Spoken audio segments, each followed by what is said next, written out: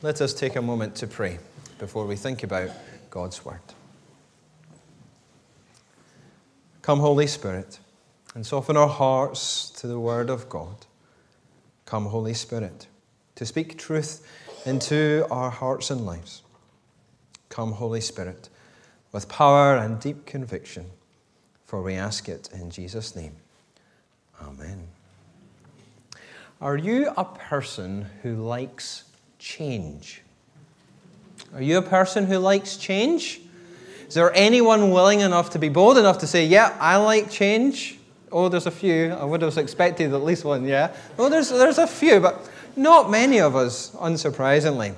Well, I wonder if you might talk to your neighbour in a moment and share with them one change you have experienced this past year. So one change you've experienced. Over to you.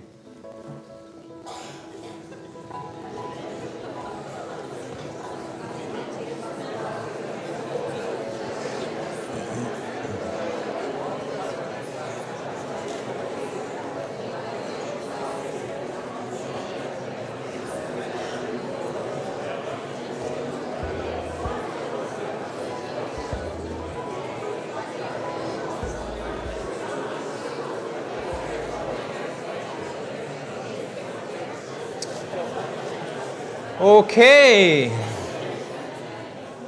It sounds like there was a lot of things we could be talking about there, and fill up with those conversations if you feel able after the service.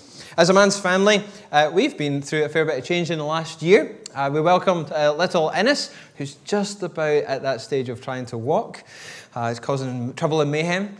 We've moved mans. We're now in the Wallace Braes area rather than right behind the church here. So that extra 5 minutes to get to church in the morning. We, like all of us, have experienced change with the cost of living. Heating costs, fuel costs, food costs.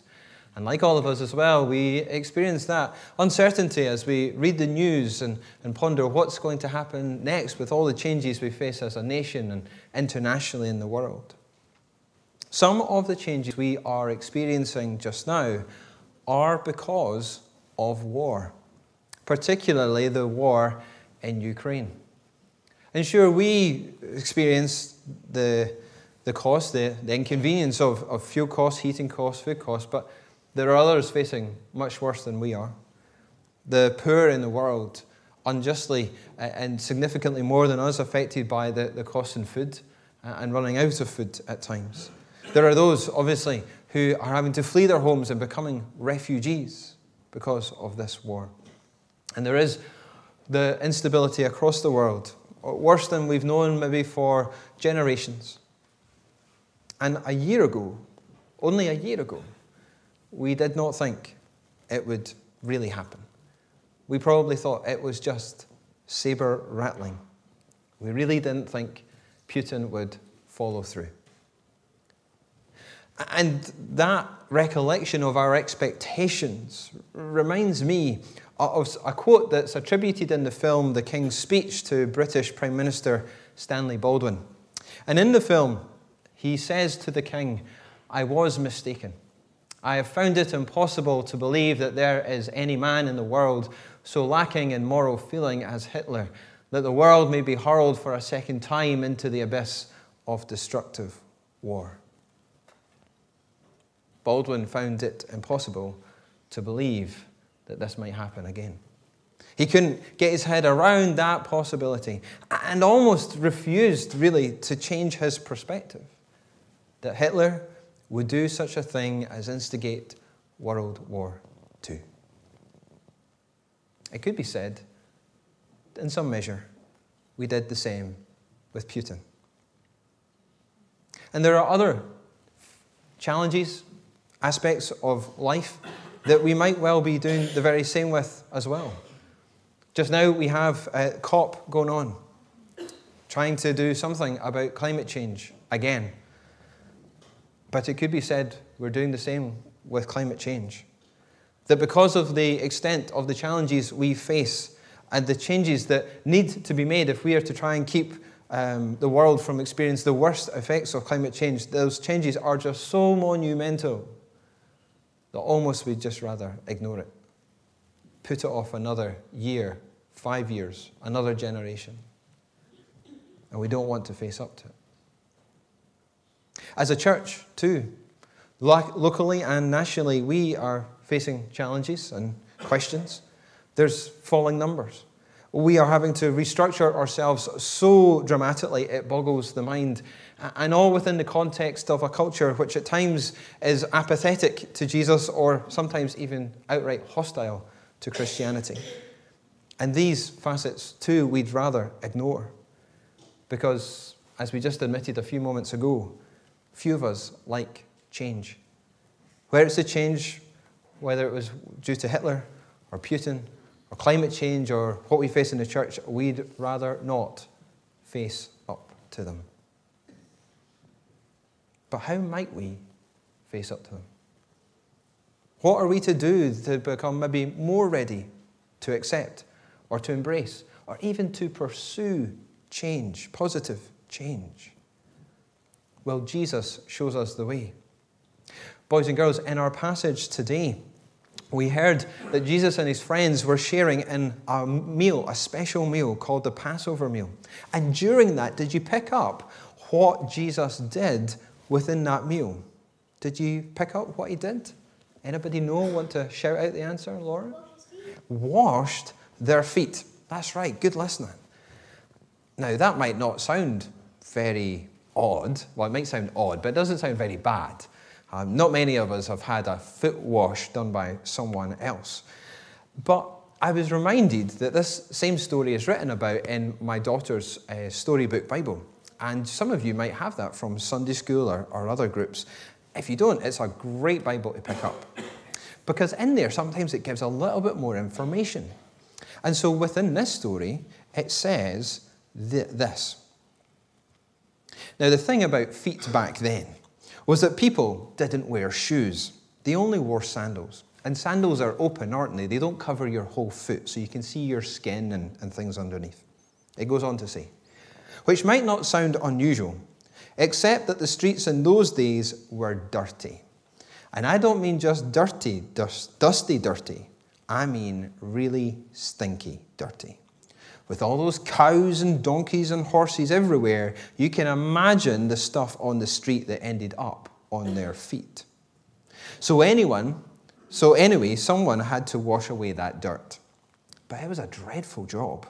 Who on earth would want to volunteer for that job? Normally, it was only done by the lowliest servant. So Jesus is not just washing feet, unusual as that sounds. He's washing off dirt and dung. And I suspect if I had to do it, I'd be on the verge of being sick having to do that.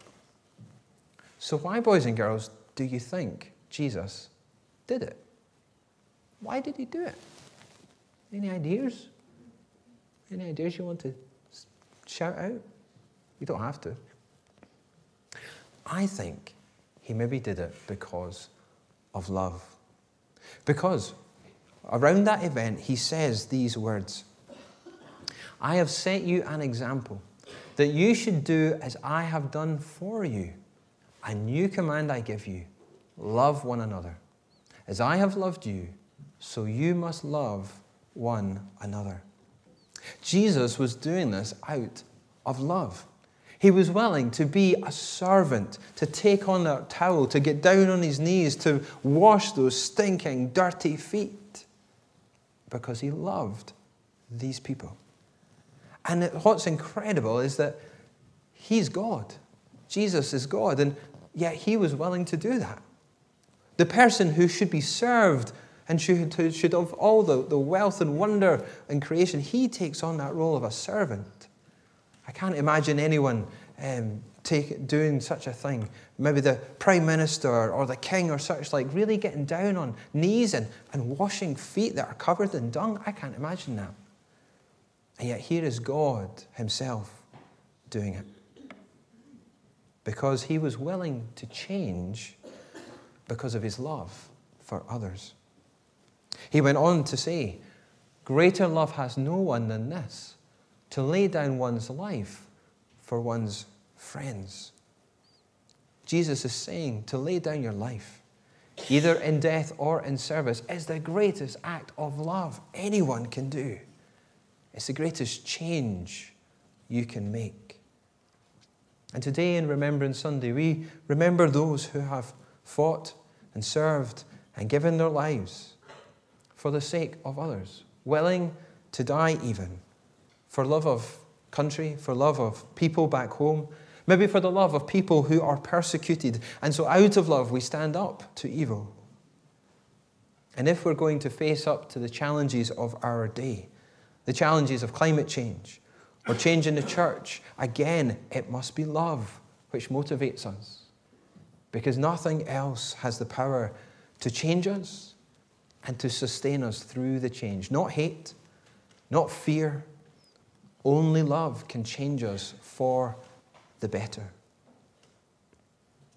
So Jesus calls us to love so that we can change. But why should we change in the first place? Why bother changing? As a church, we've been working through this little book called Anatomy of a Revived Church. And today would have been our final chapter in that, a chapter titled Meaningful Membership. Meaningful membership. And basically, it's all about loving others. Loving others so that you sacrifice for the greater good. Loving others so that you shift your mind from entitlement to one of serving others. Loving others enough so that you're more focused on others than on yourself. It's really all about loving others. But at the end of the book, he writes this. In essence, the revived churches chose to live. Here is the complement of change or die. It's change and live. At the start of the book, he says he's done some research, and the churches that had a better future, well, they faced up to this truth that if you don't change, you'll die. And that could be said in so many aspects of life and the challenges we face. Dictators will conquer if we don't change. We will ruin the earth now if for ourselves and for future generations if our patterns of living will not change. And yet, as he also says, the complement is also true. If you change, you can live. And it's why Jesus changed. He chose to give up the wonder, the beauty, the safety, the paradise of heaven and come into our broken world as a mere mortal, to become a servant, to know instability, to become a refugee, to one day wash feet and then to another day to die on a cross, although he didn't deserve it. He was perfect and never done anything wrong, and yet he died on a cross for love of you and love of me and love of this world. And he said, I have come in order that you might have life, life in all its fullness. Jesus changed so that we might have life. In his example, we see the way to change, the way of love. And in his example, we also see the reason to change, that love seeks life for others. Love seeks life for others.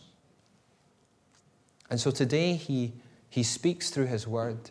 He speaks through our gathering to say to each of us, if we have got ears to hear, let me change you.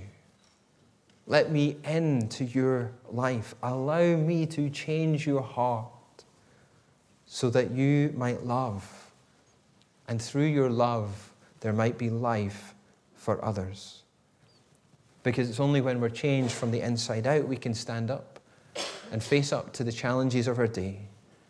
Whether that's climate change or oppressors, or changes in the church that need to be made, or changes in our own lives and our own relationships. We need his love to change us from the inside out so that we can love friend and neighbor and even love our foe. I pray it may be so. Amen.